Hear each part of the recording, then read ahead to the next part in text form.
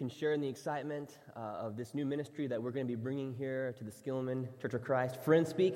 So be sure to call the office and reserve your spot for the April 15th gathering, the lunch gathering, where we'll be talking more about this incredible ministry and how you can be involved here in Dallas. Another thing, too, is, Josh, when is that the fundraiser for the Rising Star? May 12th. So also, we're going to be having another pancake breakfast on May 12th. So if you have your calendars, just kind of jot that down. That'll be benefiting a ministry, a soccer ministry in Africa that it's dear to many of us here at Skillman. And I got one more opportunity for you to serve. We want to be about the community and involved here in our neighborhood. And on April 21st is something that's going on called Transform Dallas. And there's a nonprofit not too far from here called the Dallas Leadership Foundation. And they're putting together this massive service project on April 21st. First, different churches and individuals are gathering together. And I called them and said, hey, do you have any spots for us? And they said, well, at Austin Street Homeless Shelter, we have 40 spots open for this block party and makeover, where we're going to be helping some of the homeless population of Dallas have a makeover and a block party. It's going to be a celebration. And they said, well, do you want all 40 spots? You're just going to claim it. And I went on a limb and I said, yes, I will find 40 people to come on April 21st. And it's a little bit of a risk, because right now I'm the only one that's committed. But if you could consider that, and I'll be talking about it more. There'll be some emails. But April 21st, it's I think from 11 to 3. And it'll be something that can benefit the city of Dallas. And so I'd love for you to be a part of that and join in on the fun. But today, we're going to talk about something that I've been excited about this for a long time. And I want to begin this sermon on a certain day in the year 1968. In fact, it was Christmas Eve, December 24th of 1968, from the coast of Florida to the mountains of Washington. People all over this nation were glued to the television. In fact, on this night, it was the most watched program up to the point of the American history. What it was the Apollo 8.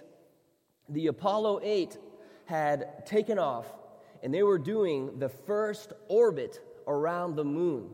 And I don't know, do any of you remember this? Were you at all watching the 1968 orbit of the Apollo 8? I mean, it's incredible because they were up there and they were able to have this video feed down to Earth on December 24th. And they talked about what they saw. They were able to share pictures of the Earth from the moon's perspective, the first that the Earth had ever seen. And then at the very end, they ended their broadcast with this right here. And I have a clipping, about a minute clip, of this Apollo 8 feed from 1968 to the American public.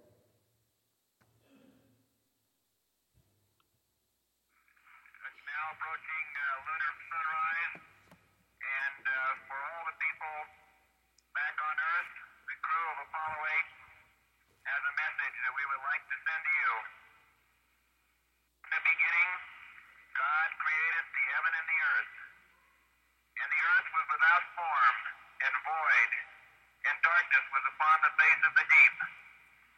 And the Spirit of God moved upon the face of the waters. And God said, let there be light. And there was light.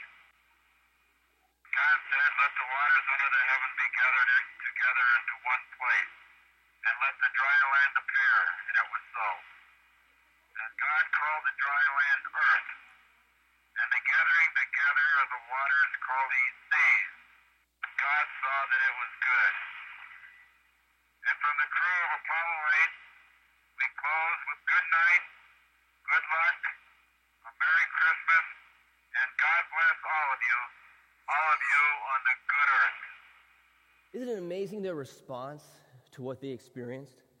They were the first humans in history to be able to see the earth in its fullest form from the moon's perspective. And when they were up there and giving this video broadcast back to earth, what came to mind and what was in their heart was the Genesis 1 account of the creation of the world. In the beginning, God created the heavens and the earth. And we all know this story, Genesis 1, Genesis 2. This creation account, it's just one of the most famous scriptures in all of history. And we know, right now, if I were to start this, in the beginning, we all know this story. It's an amazing story, and it's a moving story. And this morning, we're going to look at this particular text. But I want to begin by cautioning us of how we first look at this text. Because so often, Genesis 1 and Genesis 2, the creation account, it has been viewed as a history textbook. It has been really, many times, been viewed as a way to answer the question, well, how did it really happen? Well, this morning, I want to argue that that's probably not the main point of this text. That the writer at the time, Genesis 1, that there were bigger questions at stake than what really happened. In fact, this genre of writing where it's like a history textbook or a newspaper, that was something that came later in human history. This, Genesis 1 and Genesis 2, these did not have, the question that it was asking was, who is God? The creation account is an unbelievable statement about the identity of God. It's a theological piece. It's a theological statement about who God is. It's a theological statement about who we are compared to Him. It's an incredible story that reveals to us the very nature of God. And we're going to do this in two different parts. Today, we're going to tackle Genesis 1:1 to Genesis 2:4a, the first part of Genesis 2:4. Then next Sunday, if you guys are back here, we're going to do 2:4 all the way to the end of chapter 2. And we're going to look at how is God described in each of these passages, and what can we learn, and how can we participate in this incredible view of God. You can see in this first chapter, in Genesis 1:1 through 2:4, a picture of God as the Creator, who was incomparable, matchless, unrivaled, beyond compare or comparison, unequaled. And you all know that I'm a pretty big fan of words and vocabulary, and I was just trying to think what would be the word that could describe the characterization of God in Genesis 1. And the word that came to mind was transcendence. Transcendence is an adjective. The first definition of transcendence is beyond or above the range of normal or merely physical human experience, surpassing the ordinary, exceptional.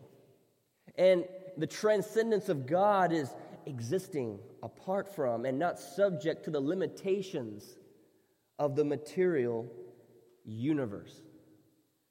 And as we read this text today, Genesis 1, we can see that the transcendence of God, the awesomeness of God, the holiness of God, the majesty of God, the royalty of God is just oozing from the text. It's dripping off the page. We can begin with the very first sentence. Transcendence of God through creation in the beginning. Genesis 1:1. In the beginning, when God created the heavens and the earth. We're so used to this sentence. We hear it all the time. And it's a very small sentence, but it carries a lot of weight. Do you realize what this verse is saying? That in the beginning, it was God, this God, that was the creator of the world.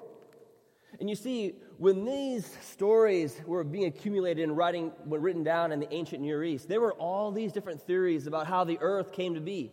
There were the Babylonians, and the Babylonians taught that the earth came to be because of a battle between these two forces in the sky, Tiamat and Marduk.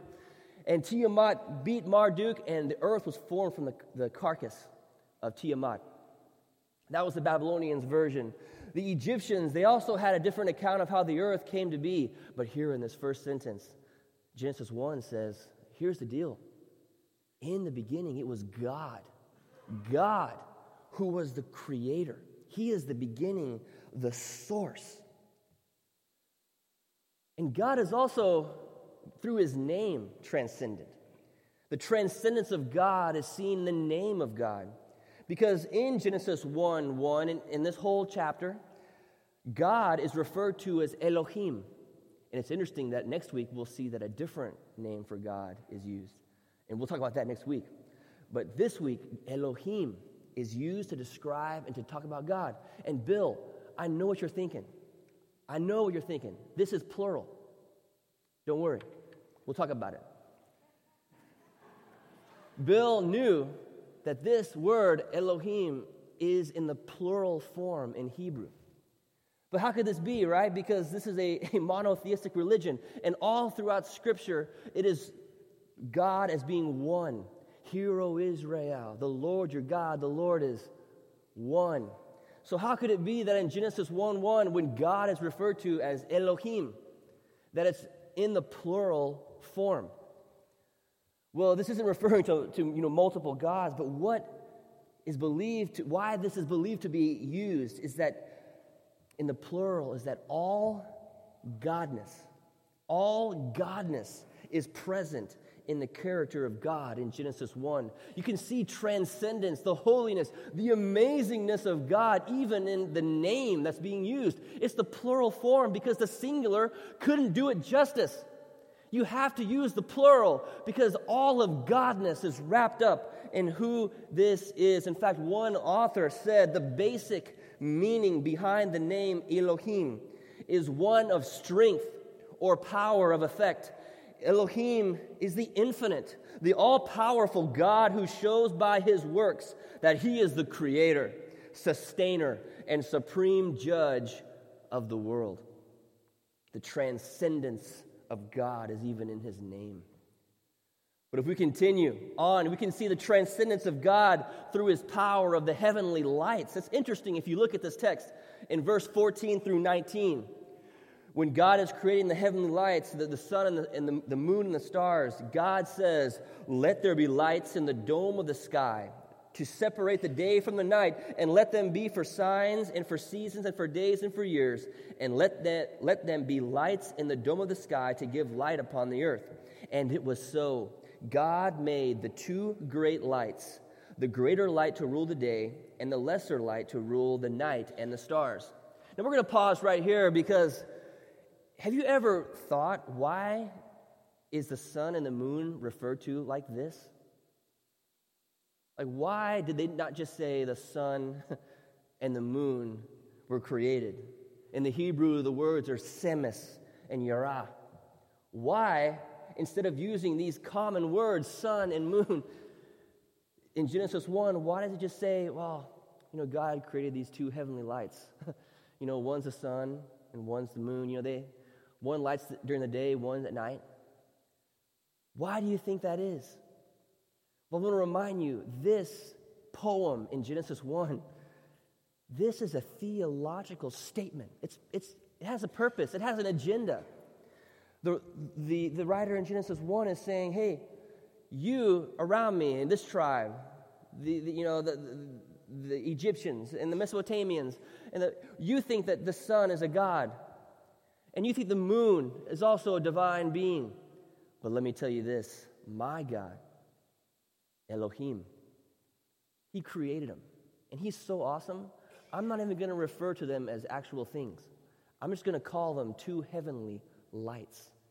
This is a statement about the power and the majesty and the brilliance of our God. We can also see God's transcendent through his judgment. You see, Genesis 1 is a very, very structured chapter. There's structure, there's hierarchy, there's a rhythm and a flow. It's almost as if God is being represented through the style. You have God bringing order to chaos. And you can see here that there's a flow, a commonality. You have the introduction where God says, And then you have a command where God commands something into life. Then you have a report. And then, my friends, you have an evaluation. And God saw that it was good. In Genesis 1, who is doing the judgment? God is doing the judgment. God is the one that defines if something is good and if something is bad. And if God says that it is good in Genesis 1, then it is good. In fact, after day 6, he says that it is very good.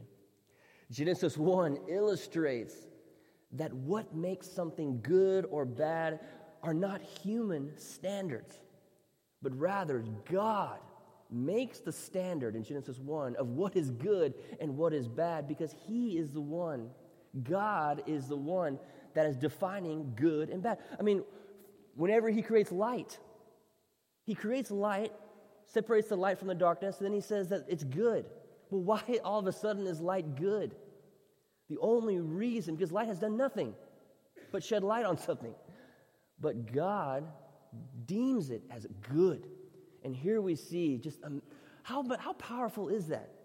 That you have the authority to define whether something is good or bad. And the work was good in the eyes of God. God, his transcendence is seen through his judgment. And finally, we can see in this text, Genesis 1, that the transcendence of God is seen over humanity. There is this stark difference in Genesis 1 between the divine, God, the creator, and the created, human. There's no symbiotic interaction. We don't get that until Genesis 2. If you were to stop in Genesis 1, all you would see was a God who has created humanity in the image of him, because he is so awesome that his image was bared within us all. And then God in 26 through 28 utters commands about the purpose of humanity. And you don't see humanity in Genesis 1 talk back to God. You don't see them interact with God. You don't see the characters of Adam and Eve until Genesis 2. Here in Genesis 1, we see a picture of God, the divine, the king, the emperor, the transcendent Lord. And you see humanity as the created subjects. The transcendence of God is seen throughout this text. God is the hero in Genesis 1. He is the holy of the holiest, the king of the king. You can see it by the way he creates. You can see it by the way his name is referred to. You can see it by his power over the other gods, the heavenly lights that were believed to be so powerful back in that time and age. And you can see it over his dominion and power and lordship over humanity.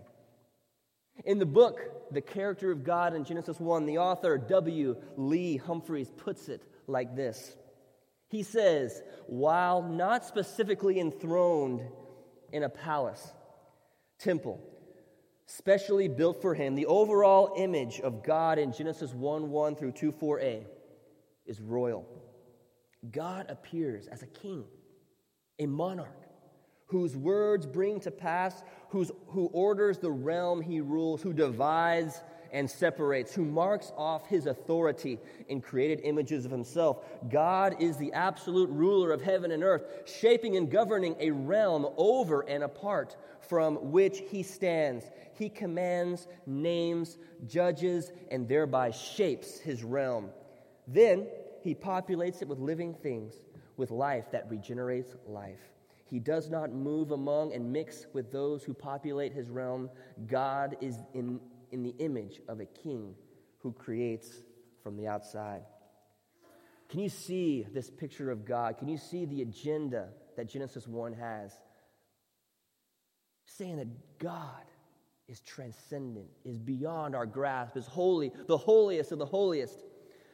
And so today in 2018, when we read Genesis 1 today, and we see all these claims about the majesty of God, the power, that he is the creator. There is no one else. Back in those times, the gods were the sun, moon, and the stars. And Genesis 1 says those guys have nothing compared to God. In fact, our God is the one that created them, and we're not even going to use their name. So, what can we learn today about this? What does this speak to us? Well, I think where we can begin is that there is something divine about the divine. There is something divine about the divine. There's something godlike about God. There's something amazing about the most amazing. There's something special about this God that we have all gathered here today to worship. In fact, in that movie, Rudy, that the underdog football player, one of my favorite lines in that movie is he's going to church on Sunday, and he asked the priest there, he said, well, why? I don't remember the exact question, but he said, why do we do this? Why do we come and come to church? And this priest says, you come, you partake in this story to, first of all, remind you that there is a God, and secondly, to remind you that you are not it. And Genesis 1 does that. It reminds us that there is a creator. There is something amazing happening, something stirring, something special. And it's not from our own. This is something greater than us, bigger than who we are. We are his subjects. There is separation. And if you ever doubt that, Job 38 is a great place to go, where God speaks to Job. Where were you when I laid the earth's foundation? Tell me if you understand. Who marked off its dimensions? Surely you know. Who stretched a measuring line across it? On what were its footings set? Or who laid its cornerstone? While the morning stars sang together and all the angels shouted for joy, where were you? We must acknowledge the power and majesty of the Creator. We must bow at the comparison of who He is. And I think sometimes, if we're completely honest about ways that we are today and how we interact with the community, sometimes in an effort to make God, the divine, more palatable to those who are searching or to those who are on the outside, we tend to downplay this side of God, don't we? Sometimes in a way that we want to just make it more appealing. Sometimes we tend to forget these details about the Creator. Sometimes we'll compare God to like a wise man or a neighbor across the street who can give advice here and there in times of need. Sometimes we'll corner God and say we haven't figured out to explain Him better so that we can, convince that we have the corner of who God is. But if Genesis 1 tells us anything, it's that we are dealing with the Creator of the world. And He cannot be contained. He cannot be cornered. And He is awesome and powerful like a king, like an emperor. And we do not do justice to His full form, to who He fully is, when we dumb it down or make it easier to understand, more palatable. Sometimes in the routine of life, in the busyness of our day-to-day schedules, we forget the privilege that we have to unite and to meet with this incredible God. That God, we forget sometimes that this God is supreme. He is the Creator. Which brings us to point number 2, is that the interaction with the Creator. Genesis 1 teaches us that the interaction with the Creator surpasses the ordinary and is exceptional.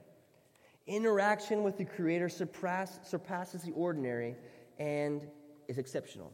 Have any of you in here seen Star Wars, The Last Jedi? Raise your hand if you've seen it. All right, if you haven't seen it, I'm so sorry because I'm about to spoil it. But there's a scene at the very end of Star Wars, The Last Jedi, where you have Princess Leia, and they are just getting pummeled by the bad guys.